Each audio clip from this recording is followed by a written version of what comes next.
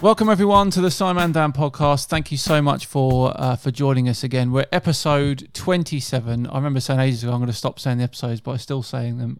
It's episode 27. It's something slightly different tonight. We haven't got a guest. We have got, obviously, the main man himself. Joining me again, the immovable object that is my co-host, the unstoppable force that is Catz.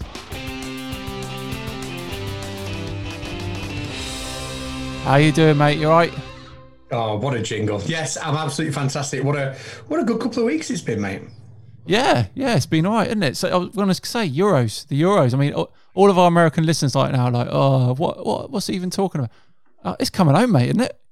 It's coming home. You know what? We are getting stronger and stronger as the tournament goes on, and that's all you can ask for. Are we the only team ever to go the first 5 games without conceding? We are in the Euros. Apparently in Italia 90, Italy did it in the World Cup for the first 5. Right. But I mean, back then, Italy were an absolute unit, weren't they, defensively? So, but yeah, I think we are in the Euros the first. So, I'm holding my hands up. Honestly, I haven't doubted Southgate. And in my opinion, he had a free shot at this Euros after what he did at the World Cup. Yeah, I think to get us to our first semi-final in nearly 30 years. Yeah. A World Cup was brilliant. Really, really good. I wasn't expecting this. I'll be honest. I was expecting. Well, I don't know what I was expecting, but to actually be growing in confidence as the tournament goes on is a surprise to me. Yeah. I'm really looking forward to tomorrow's game. And I quite like the defense. I mean, everyone banged on about the defensive side of it, but every other tournament we've played, we've gone attacking. We've gone 1-0 up, and then I've had our pants pulled down and we've lost. So I think it's a good tactics how he's playing at the moment. Very good. Well, I did read somewhere that there was a breakdown of the analysis, taking past champions from the World Cup and the Euros and kind of analysing and categorising their approach to matches, and the sort of pragmatic defensive grinding away style seems to have been the most successful one. So whether he's deliberately modelled it on that, I don't know, because we have got some possibly quite attacking talent as well. Yeah. People tuning in now to a science podcast, and we're banging. But I'll tell you what though, if you really delve into tactics, there's a science in that, isn't there? In the tactics of football. Wasn't it? Oh, my brain is going. The umbrella guy doesn't like orange. Graham Taylor. Oh, yeah. Wasn't Graham Taylor one of the first, if not the first, to actually get statisticians involved? My word. To get those ones to actually analyse how most goals were scored, what created the best opportunities, and that's where the whole long ball came from, because it just turned out that that's where most goals were scored. Yeah, that's Sam Allardyce obviously been reading about that, because that's his entire career, isn't it? He does it well though. Yeah. He was brilliant for Blackburn. He was. No. Anyway, so hopefully, fingers crossed. So by the time this podcast comes out, we would have known the winners of Italy, Spain, and tonight will be England, Denmark. So fingers crossed we'll get to the final Sunday, and we'll see what happens. Maybe next week we'll be celebrating at the start of the podcast. Who knows? That would be lovely. Who knows? Anyway, quick shout out to the if those of you who listen and don't watch the podcast YouTube channel. So the Simon Down podcast has also its own channel. It's just past 6,000 subscribers. Yay! Well done.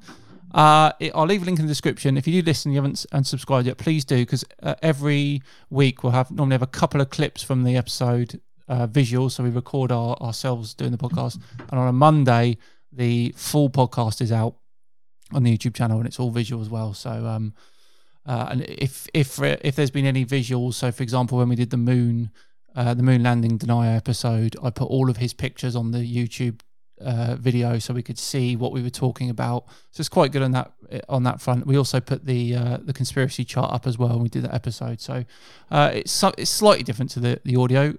So if you want to check it out, please do. Link will be in the description to that podcast channel. 6,000 subscribers. It's growing. We're doing well. So, buddy, I don't know if you might have been catching up with my channel, but the last couple of months I've put out a couple of vaccine videos. The first one I did was talking about what is actually in a vaccine, just in general. Mm-hmm. So all the different bits and pieces that make up a vaccine, dispelled a few of the myths with that. And the second one I specialised in the COVID vaccines. And I spoke specifically about what the different types were, how they work, and also again dispelled some of those myths as well, the silly ones like the chips in and stuff like that, and the magnetic arm. We've seen all that, haven't we? But it appears from the reaction to that there is still some doubts around this COVID vaccine. I'm just going to read off some figures, some stats that we know. So at this moment in time, there's a shade under 185 million cases worldwide, positive cases. Now, we're right in saying there, aren't we, that we could probably put that number closer to 500 million, because two in three don't necessarily show symptoms, do they? Absolutely. And there'll be people who got it early in the pandemic who weren't sure what it was, and who just got over it and didn't get tested. Yeah, exactly. So whilst there's 185 million confirmed positive cases, there is a huge amount more which wouldn't have shown symptoms than those that have contracted it earlier. We're about 3,000 away from 4 million deaths worldwide. That's a massive number, 4 million deaths. I mean, it has slowed, and we'll talk about that more in a minute. I pulled up some fantastic data actually on the vaccines. So as of this moment, 24.2% of the world's population has had at least one dose of a COVID vaccine. I think that's incredible. Almost 25% of the whole population of the world. 1 in 5. Is that just adults, or is that including kids as well? I think it's 18 and over. So it's 3.2 billion doses have been administered globally. That is a massive global effort, isn't it? It's incredible. Is absolutely incredible. Absolutely super. I just cannot believe the response. In terms of the share, Canada, us, and Israel have had the most in terms of the percentage share of their population. In terms of vaccines.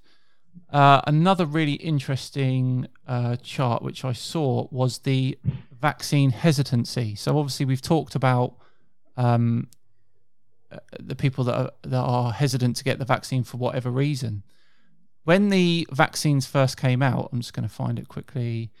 Here we go. When the vaccines first came out in December of last year, almost 20% of the world population were unvaccinated and not willing to get vaccinated. So there was a 20% amount of people that didn't want to get vaccinated, and there was an additional about 15% who were uncertain about getting vaccinated. So we're talking about 35%. As of May the 31st, the people that are not willing to get vaccinated is now close to 10%, and the people that are not sure is now close to 5%. So I think that's a fantastic stat as well, the fact that we've pretty much half the people that are not willing to get vaccinated and who are uncertain. I think that's brilliant. And what do you think the reason for that is? Do you think people have been coerced into doing that because they think, there's some sort of vaccine passport coming in? Or do you think that the misinformation has just been broken down enough for them to show more trust? I think so. I mean, there's definitely been a lot more of that. But I mean, in terms of real world stuff, I know someone who was unsure about getting the vaccine. Now, they're not an anti-vaxxer. They're not a conspiracy person. They were just a bit unsure because they were maybe worried about how quickly it came out and stuff like that. And then this person's sister and her husband both contracted COVID and ended up being on ventilators. And I think that was enough to make this person get the vaccine because they didn't want to end up in that position. I think some people don't take it seriously until it actually hits their world, do they? Well, that's it. When anything's closer to home, it's close to heart, isn't it? And you are going to act on it. And I was going to say, you reminded me of something to say there. It came in and it came out. It's great. It'll come back in a second. Yeah, okay. Another stat I saw, this is widely publicised in the US over the last couple of days. 99.5% of the people that have died from COVID in the last 6 months in the US were unvaccinated. 99.5% of all deaths from COVID in the last 6 months were unvaccinated. I mean, that says a huge amount, doesn't it, for the vaccine's success? Well, that's it. And there are always going to be people out there who are on that fringe of science denial who are going to claim that vaccines don't do anything, etc. But the data just speaks for itself, doesn't it? Absolutely, and that's US data. Now, in terms of UK over here, so NHS England figures, on the 20th of December, there were 1,094 people who had COVID on a mechanically ventilated bed. So over 1,000 people in the UK who were needing ventilation assistance because they had COVID. As of the 3rd of June in the UK, there were only 124 people needing ventilation. Now, again, a majority of those are unvaccinated as well. So all the data is pointing to success in terms of the vaccine. It's hard to disagree with that, isn't it? Well, I say it's absolutely black and white. I mean, the only possible way you could disagree with it is just pure denial. And we know that there are people out there that think like that, and will just deny it no matter what. But I think it's a great statistic. And I remember going on a speed awareness course once because I was a bit naughty. I went a bit too fast on a road. I've done that. And it was so boring. One of the questions we got asked was, somebody said that out of all the accidents that cause fatalities now, it's something like staggering 97, 98% are due to human error. Is that a good thing or a bad thing? And I remember being one of the only people who put a hand up and say, well, that's actually a good thing. Yeah. Because what that means is that the cars are doing its job. Yeah. They're not failing on us. They're reliable. Yeah, it's the human error. We're not adding to those with faulty cars. It's a similar thing with the vaccine. I've heard people say, oh, all these people in hospital are unvaccinated. It's their fault. They deserve it. And I disagree with that completely. It's just clearly a case that the vaccines are working. So those who are left are those yet to be vaccinated. Yeah, they could have been 18 and yet to take up the vaccine. Yeah, it could be any reason. That reminds me of a classic GCSE question with the thinking time and stopping time for physics. That is an absolute banker, isn't it? Like what could affect your stopping distance? That's like the easiest marks going, isn't it? I used to love those questions. Absolutely, yeah. Kids used to love them. It's a banker. Right. Okay. So as we know, there's a couple of There's two different types of vaccine, isn't there? I mean, the main ones that we in this country, I think in the States as well. So we've got obviously the AstraZeneca, we've got the Pfizer, and we've got the Moderna. The Pfizer and the Moderna are the RNA vaccines, aren't they? And the AstraZeneca are the more common type of vaccine. The DNA, isn't it? AstraZeneca, yeah. So the RNA ones, they work by putting the RNA into the cell, and then that RNA can produce the spike protein. Is that right, isn't it? Yeah, so they'll put the mRNA, and I think they deliver it with an oil droplet, don't they? Yes. That fuses with them, and then the mRNA will allow a protein to be made, which is part of a spike protein. I believe it's not even the whole thing. Okay. And then the mRNA, which is something I want to address, because I've seen a few people on Twitter saying, well, that mRNA, that genetic material in your cell, is somehow contaminating your own genetics. It's somehow going to cause lasting damage. And, your cells are full of mRNA all the time. Yeah. And then it's broken down very quickly all the time. That's why the mRNA vaccines have such a shorter shelf life and need to be frozen, because it gets broken down all the time. Yeah, and also it doesn't work backwards, does it? The RNA cannot manipulate the DNA. It's the DNA that does it's only one track, isn't it? Yeah, absolutely. Yeah, I think it's a brilliant, because before all this happened, I really didn't know a great deal about vaccines. When we teach it at school, no. We often teach the inject a weakened pathogen, or a dead pathogen, or something that kind of vaccine. And the whole mRNA vaccine, I only heard about that through the whole COVID and the research. I think it's absolute genius, isn't it? Yeah, it's incredible. I've recently read about they're also Pfizer are also doing some cancer vaccines in the same method with the mRNA. And what's really useful is, say for example, there is a strain that we can't. It looks like from all the data that the Delta strain, the Indian variant, is being managed by the vaccines. But if there was a variant that was possibly a little bit harder for the vaccines to deal with the mRNA, it's as simple, isn't it, as taking out one piece of the code, putting in another piece of the code that matches the new variant, and then we've got a brand new vaccine that can boost people. Well, absolutely. I mean, they've obviously the setup, the infrastructure now is there to set up to produce nucleotide sequences and the delivery mechanisms exactly how they want it now. And I mean, I'm no biochemist. I was actually speaking to a biochemist today. I'll tell you about that another time. But he was just talking me through just how simple and easy it is to create these nucleotide sequences. It's not a problem at all, is it? Yeah, not at all. And as we were talking with Craig last week, I mean, the coronavirus isn't a virus that we've never seen before.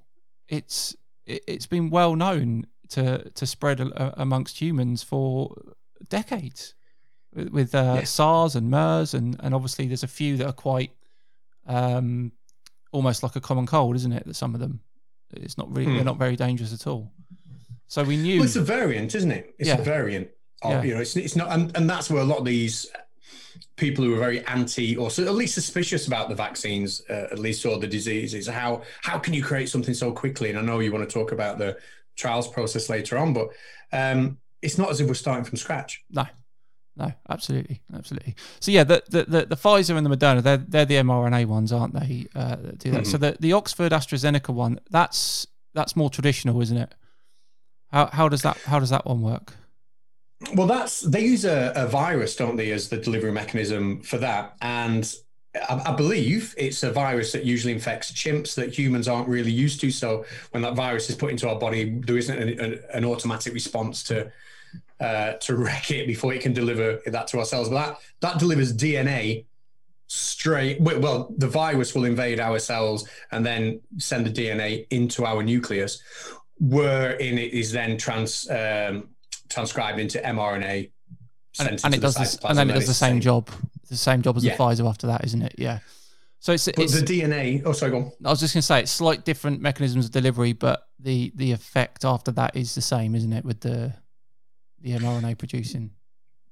The process is the same. I think from what I've read, they go with the DNA because it's a lot more stable than mRNA. You can actually just keep it in the fridge. It doesn't degrade like mRNA does, so it's a longer shelf life, etc. Yeah, absolutely. But the only problem with that is it's more difficult, isn't it, to keep up with the variants with that sort of a vaccine. Right, so it'll take longer to to manipulate. In terms of the figures, there doesn't seem to be too much difference in the efficiency of those two vaccines, the two different types, is there? I know the Pfizer and the AstraZeneca are quite, I think they're in the mid-90s, aren't they, for after two vaccines? So they're both as efficient each as other, but they work differently. But there's nothing to worry about, is there, in terms of the fact there's two different ones? I don't think. I mean, I know that's probably a more rational worry for people. I think economically as well. I know AstraZeneca have come out and said they're not taking profit from this. And I mean, the vaccines are far, far, far cheaper, aren't they? Yes, And in terms of how they were, I read about this earlier because obviously we're talking about vaccines, so I thought I'd better do some reading up. Maybe you've heard this, maybe you haven't, but are you aware of the when they were testing the AstraZeneca, that in America they gave people 2 full doses, that set distance apart. Yeah. And I think it was like a 60% efficiency rate to start with. But in the UK, the first dose they gave people was just half a dose. Right. And then the second dose was a full dose. And then that yielded like the over 90% efficiency rate. And I don't know why. Is that something you've heard of from one of your videos? I've not seen that, no. Yeah, I don't know why the difference would be there. And I've been looking all day to try and find out why that would be the case, and I haven't found an answer. Odd. Very odd.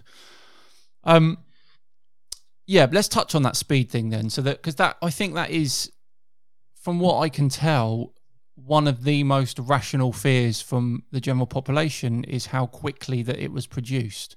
Now, obviously, we've said that it's not a new virus. We've known of the virus before. A lot of research has been done into coronavirus vaccines already. But the difference being, we've got a virus which has, well, I said it at the beginning, 185 million cases and 4 million deaths. It became a real issue very quickly, didn't it? Well, inventions born out of necessity, etc. Is what they say. but also these vaccinations, excuse me, you know, the people are forgetting that there is emergency legislation to sort of like fast track vaccinations. And when we were talking about the AstraZeneca one a minute ago, only having in some tests like a 62% efficiency rating, that kind of efficiency rating wouldn't pass a normal vaccine. You know, it would have to go through and have that increase, but it's enough to pass as an emergency vaccine in this situation. So it's not that it's any more dangerous or anything like that. It's just, you know, we need it now. Let's get it out. 62% is better than nothing. Let's get going. Yeah. You know, and thankfully they're higher than that now anyway, aren't they? Oh, absolutely. Yeah. I mean, do you think there was a lot of pressure from world governments, the WHO, in terms of getting that vaccine out from all these companies? I think there's been an awful lot of pride and showmanship because of it. I know when Trump was in power, it was often, you know, the vaccine that we've managed to create, and we're going to lead the world with it. And I know the UK obviously have been ahead of everybody else because of Brexit, etc. And Boris Johnson's been very quick to praise everybody for that. So I think there's a certain amount of governments patting themselves on the back and making a big song and dance. But you know, I think the companies who are making it, you know, they're just making it for the right reasons, aren't they? You know, just wherever it goes, it's going to absolutely stop the chain. Traditionally, if you're waiting for a vaccine to be approved, there's so many steps, and you might have to wait for a long time, or you might have to wait for a grant or funding, or there's multiple steps where you might have to get back some information, and someone might be dragging their feet with that information or whatever, and it takes years and years and years. But there would have been none of that with these vaccines. There would have been probably a bottomless pit of money, and everyone on the top of their game trying to get this thing out as quickly as possible.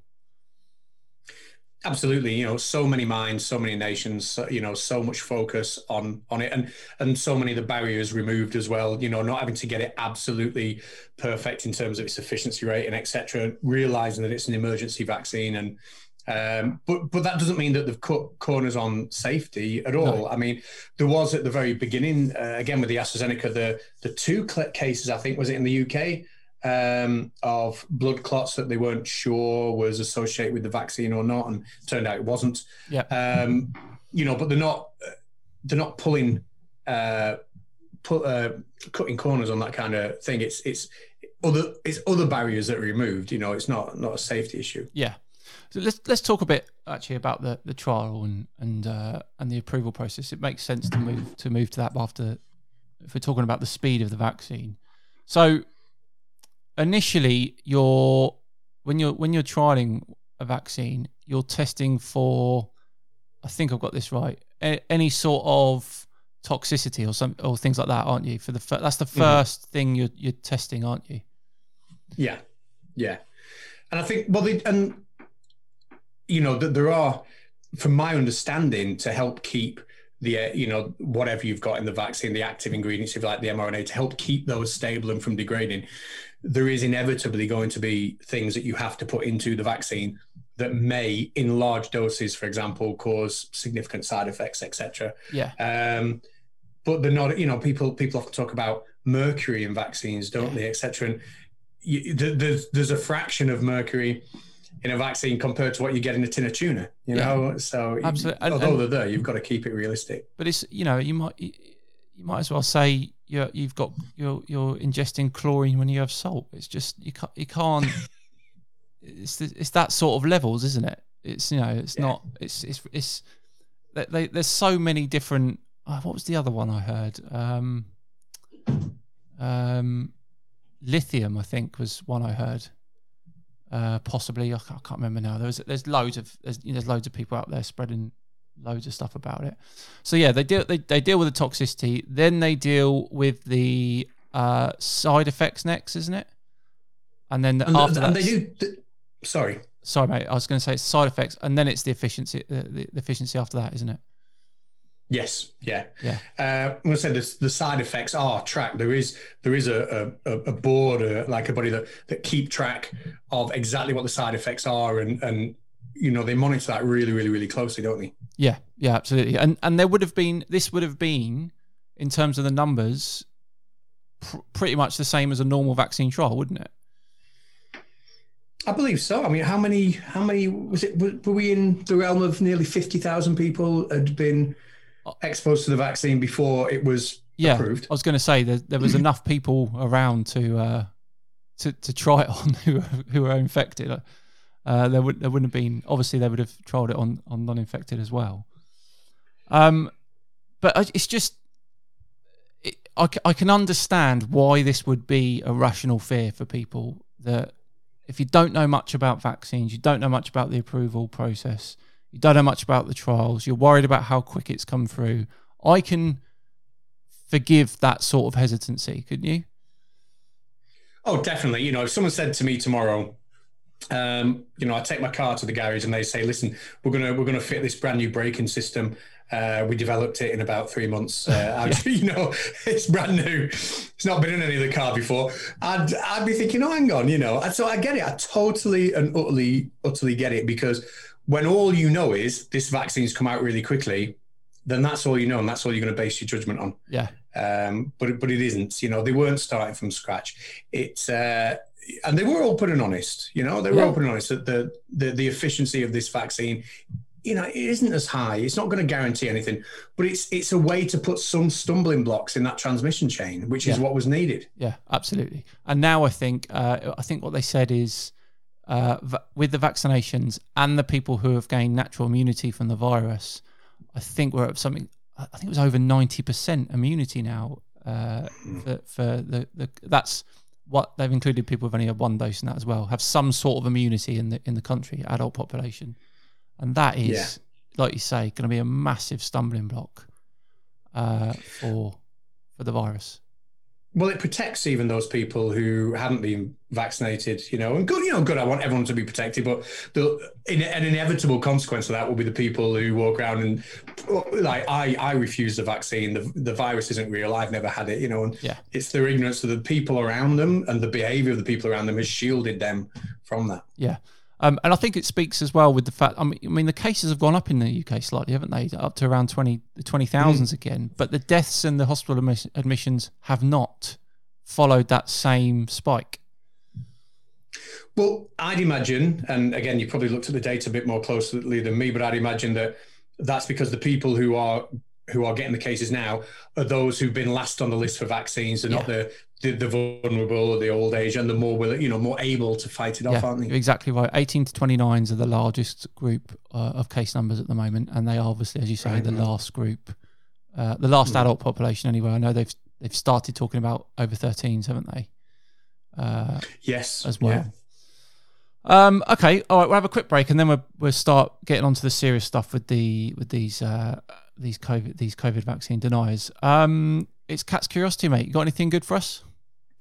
Well, we'll say good. I do have something for you. Okay. Now, this is going to be one of those things where I mention it, and I just know from the bottom of my heart that everybody listening is going to be like, yeah, I know that. How did you not know it? But I genuinely didn't know this till today. And when I've Googled it, it is everywhere on the internet, everywhere on YouTube.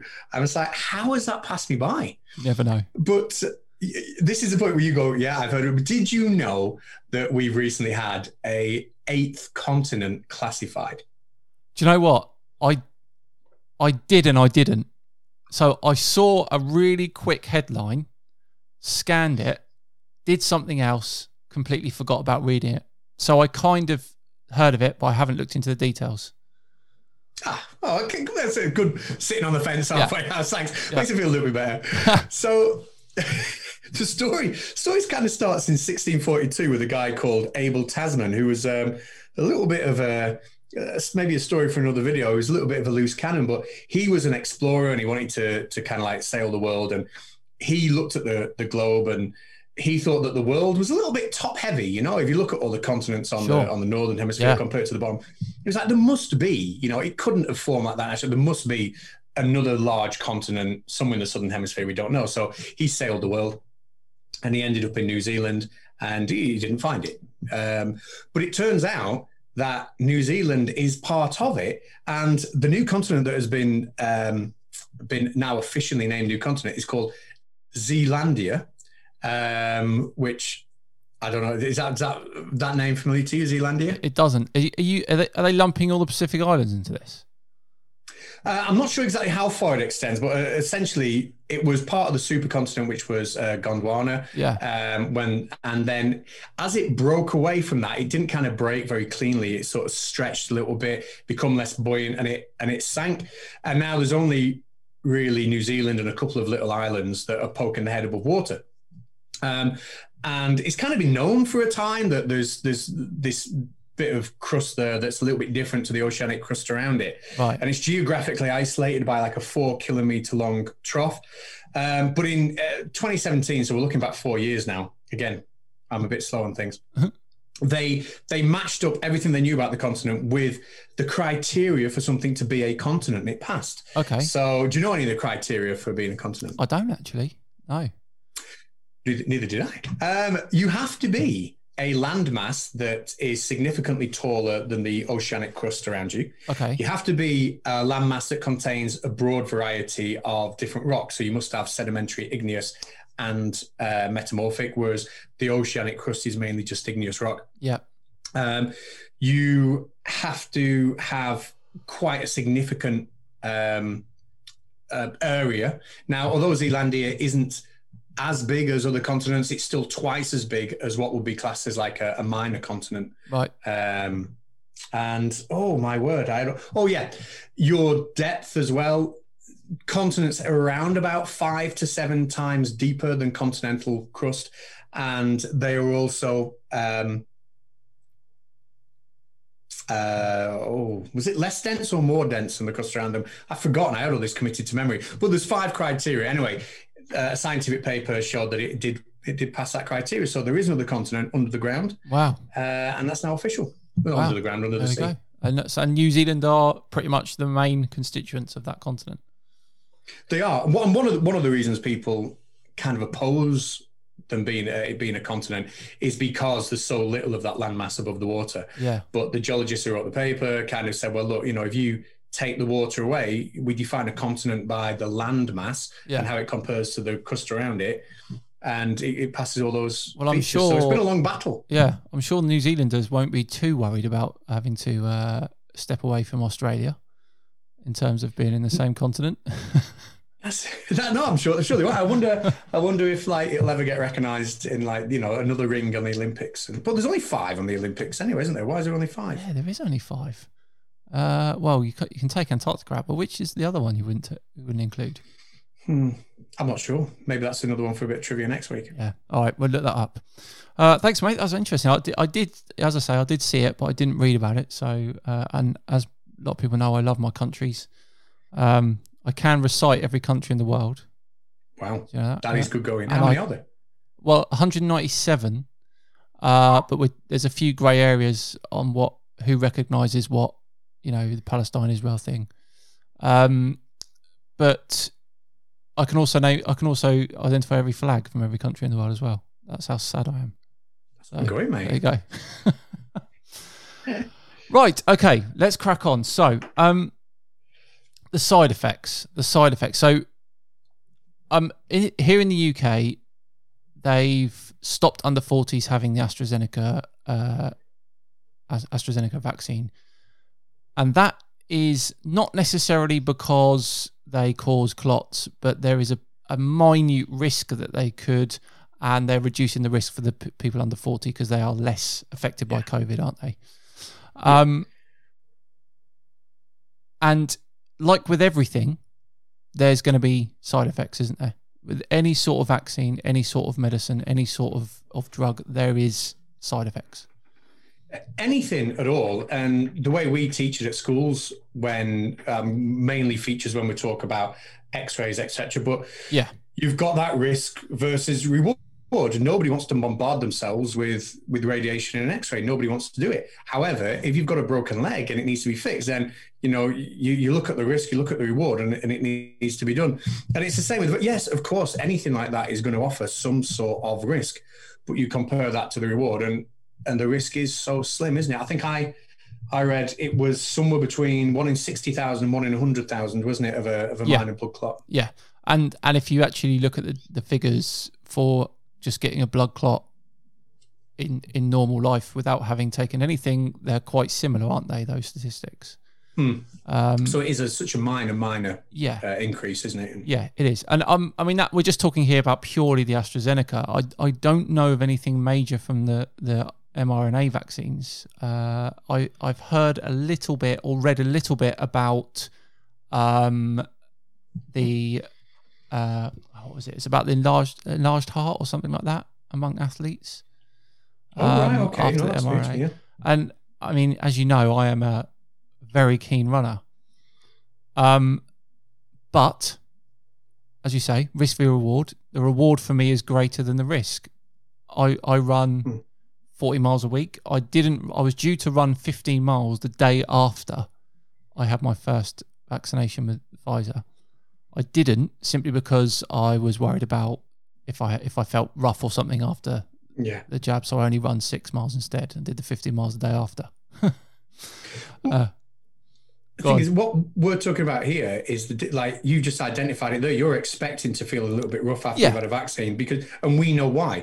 You know, when we talk about side effects, we're talking about those minor short-term risks of clots. Yeah. But the anti-vaxxers and the conspiracists, every time someone says, "Oh, I had a vaccine and had a vaccination and I felt a bit rough the next day," to them that's the big sign. It's making you ill, and they don't understand that is the immune response. Exactly. Yeah, and that immune response is sometimes greater after the second one, isn't it? Because obviously your body is already has those antigens to protect you. So there is sometimes a greater response, isn't there? And you feel a bit worse after the second one. Yeah, you're more primed. Your memory cells are there. Like I say, it's a much faster immune response, isn't it? It's much more intense. Again, which is why these vaccinations are given in 2 doses. It's to mimic. You know, I think my wife had the vaccine, and I think I remember telling you this just on WhatsApp. Yeah. She had the vaccine a few weeks ago, and she was awfully rough for the next day because it wasn't too long before that she'd actually had COVID, and obviously her immune system was still primed for that response. Yeah. So, to me, within reason, it doesn't really matter what those side effects are, as long as they are extremely small risk.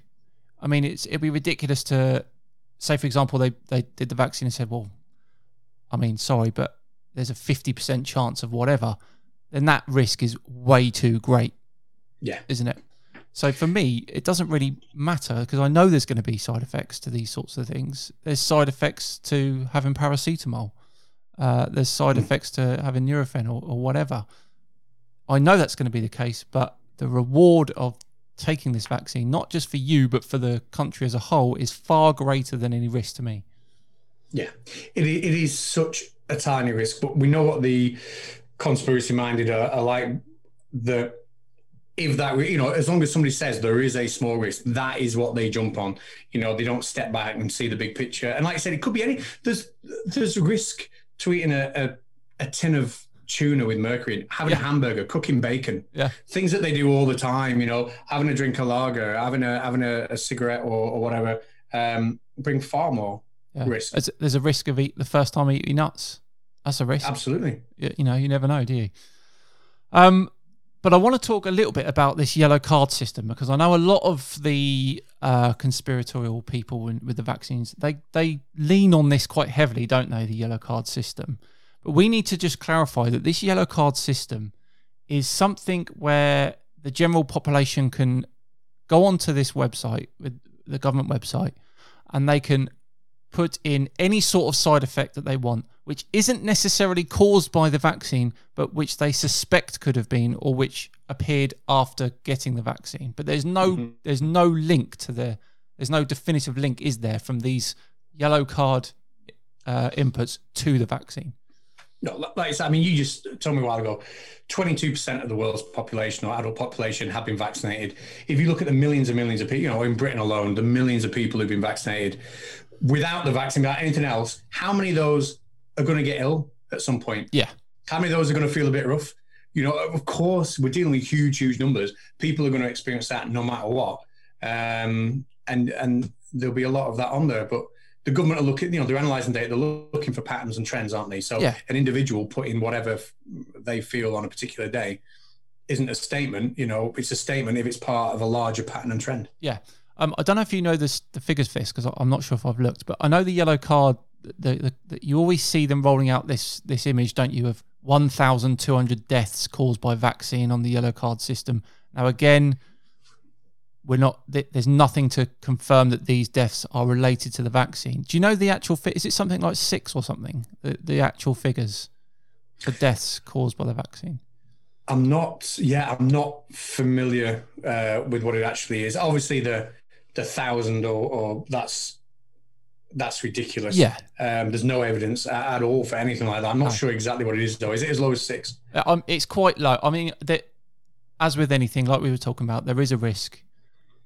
You could have an adverse reaction, an allergic reaction to something in the vaccine, which could be enough to kill these people.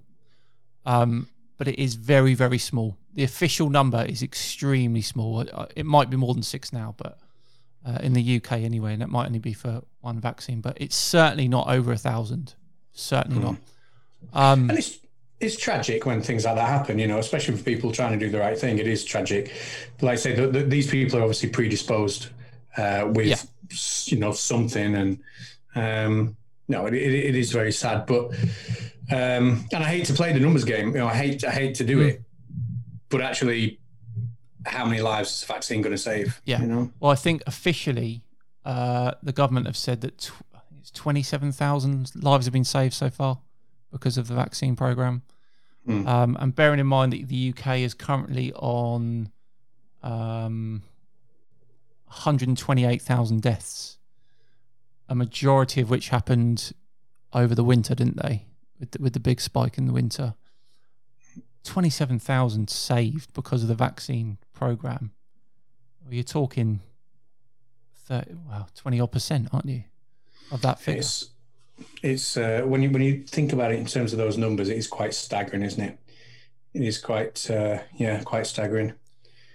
Yeah. So this yellow card system, I don't think it should be taken with a pinch of salt, shouldn't it? In terms of we can't take that as read as being the problems with the vaccines, can we? Oh God, not at all. No. Like I said, if people in such a large sample group are going to get ill, and if that happens to be around at the time they got the vaccine, they're going to put it on the system, aren't they? But you've got to trust the way the data is being analysed, and like I say, the patterns and trends that emerge from it. And if those patterns and trends aren't there, then it's good enough for me. Yeah, absolutely. I've just done a quick look. So 45 million people have had the first dose in the UK, and 33 million have had the second dose. Even if that 1,000 deaths was true, that is still an extremely small percentage from 78 million doses. It is, isn't it? Yeah. Even if it is true, which we know it's not, but even if it is true, it's still an incredibly small percentage. And as you say, it's sad. It's sad when that sort of thing happens, but as we say, any drug can cause any sort of allergic reaction for anyone. One of the biggest things that I got off the back of these videos is people arguing about long-term side effects. I mean, I know that the trial process, even once the vaccine has been approved, there's still like a phase 4 where we're looking at the reactions and we're looking at the cases of vaccines and what's happened in terms of the reactions to them. How are we classing these long-term side effects? Because it's been 7-8 months now, isn't it? Do you mean how are they officially being classed, or how are they officially being classed? That's a good question. I'm not, to be honest, I'm not sure. Okay.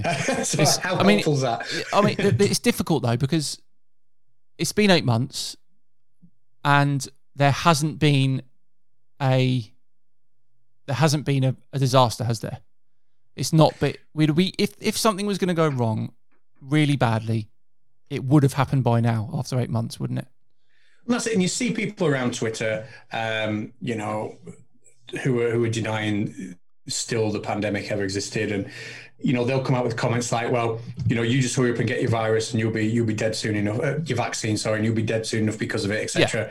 But we are, like I said, at the point where 70 odd million doses of vaccine have been given out to people. Where are all the people suffering because of it? Where is the harm? Exactly. And what did I say at the beginning? How many people worldwide have been vaccinated now? 22%, you said? 3 billion. 3 billion, wow. 3.22 billion doses. 3.22 billion doses have been administered. And I think it's fair to say if there were some real long-term effects, we would have seen that by now, wouldn't we? Yeah, absolutely. Off 3.22 billion doses.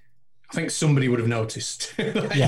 So we'd all know somebody, we all know, I'm sure, multiple people now who've had the vaccine. Yeah. And how many people out there actually know people who are suffering horrendous long-term? I've not heard of anybody. And we want to talk about long-term effects. We're completely, in this conversation, not talking about those people that are suffering with long COVID at all. Because there's some real people struggling with long COVID, isn't there? Yeah. I know somebody who... key musician, keen guitarist, keen footballer, and can't stand to be in a place where there's any loud noise at the minute because it kicks in like really bad headaches, and if they do any kind of exertion, any kind of exercise, it's extreme lethargy for the next 2 or 3 days, wipes them out. They've got to be in bed, and this is 7 or 8 months after they've had COVID. They're really suffering. Yeah, and that's quite common, isn't it? We're seeing this. We're seeing this a lot. So not only are we not seeing long-term side effects from vaccines, if we're not having these vaccines, more people are going to have long-term side effects from COVID. I think that's fair. Absolutely, fair to say. Well, mate, listen, we've covered as much as we can. I have a video coming out next week. Now, I don't know if you've seen this. A guy called Mark Sexton. I spoke to you about it, didn't I? He went into a police station where he lived to make a criminal complaint regarding his MP and the UK government to insist an immediate ceasing of the vaccine programme. He had this yellow card data. He had all of this data. He spent 45 minutes. He recorded a video of himself giving this information across to a PC at this police station. Now, obviously, it's all gumph. And we can disprove it. A lot of the stuff, Mr. Sensible's done a cracking job dissecting this PDF because he said he'd found a report from Slovakia regarding the PCR tests and how they're leaving stuff in people and people are dying from PCR. So Mr. Sensible found this PDF and he's basically ripped it apart. The whole thing leads back to a website where, would you believe it, Flat Earth is on it. So and a lot of this guy's stuff he's doing is off the back of this report. The problem I have with it, he's got 15,000 followers on Facebook, and he makes a post, and everyone's patting him on the back. It's not good. Well, who else have we seen like that? Peter Ebdon. Oh yeah, saw that today, didn't we? He actually said psyop, didn't he? He did, yeah. He retweets a lot of these people. Yeah. That when you actually look at these people are the likes of flat earthers. The people he retweets, I'll have a look at the posts they've mentioned, and it's absolute garbage. But it's a typical sort of mindset that we've become used to. They are convinced of that this is some sort of psyop or it's fake or whatever. Yeah. And that's it. Now they're convinced. If somebody else has done some homework for them, they're only too quick to shout it out and pat them on the back for it, aren't they? They're not going to sit and analyze it and it's very check it. Very, very dangerous when people have a following like that and they're spreading this sort of stuff. So I think it is important that we try and do as much as we can on this. I know you do it. You have your little squabbles on Twitter with people, don't you, about that sort of stuff? I do try and get some people to engage every now and then because I think it'll make a good video. Yeah, but I want Peter Ebdon to get back to me again because it was we got a nice chat last time. Yeah, I remember that. Yeah, we should try and get him on, shouldn't we? That would be cracking if we get Peter Ebdon on. Be superb. I'll ask my sister. She still talks to all the snooker players. She used to go to every single tournament. Oh right. It's about 10 years ago now, but she used to follow them all, every single tournament. drink with them in the hotel and stuff like that. I'll see if she can get hold of Peter Ebdon, because she'll know one of her, Steve Maguire. She's quite good friends with Steve Maguire. And who was the other one that won the world title? Sean Murphy. Yeah. So, oh, yeah. He's a nice guy. Yeah. So I'll see if she's still got the contact. She might not, because it was a long time ago. But yeah, we'll see if we can do it. Right. Thank you, mate. Thanks for that. Really good chat. Hopefully we'll get this out, and hopefully we can just put people's minds at ease. Really, I think that was the main goal of today. Yeah, I think so. And it is important. And like you said before, it is understandable for even totally normal, non-conspiratorial people to have that question. Oh, how do they manage to do that so quick? Yeah. Is it going to be, it's a perfectly normal question to have. Yeah, absolutely. Okay, thanks, mate. Next week, we've got conspiracy debunking king Mick West. So we'll chat to him. He's done a lot of stuff on those American UFOs recently, so we can talk to him about that. That'd be quite interesting. But other than that, we're done. Thank you so much for listening. We'll see you next week. Have a great week. Take care of yourselves. Bye-bye. Bye-bye.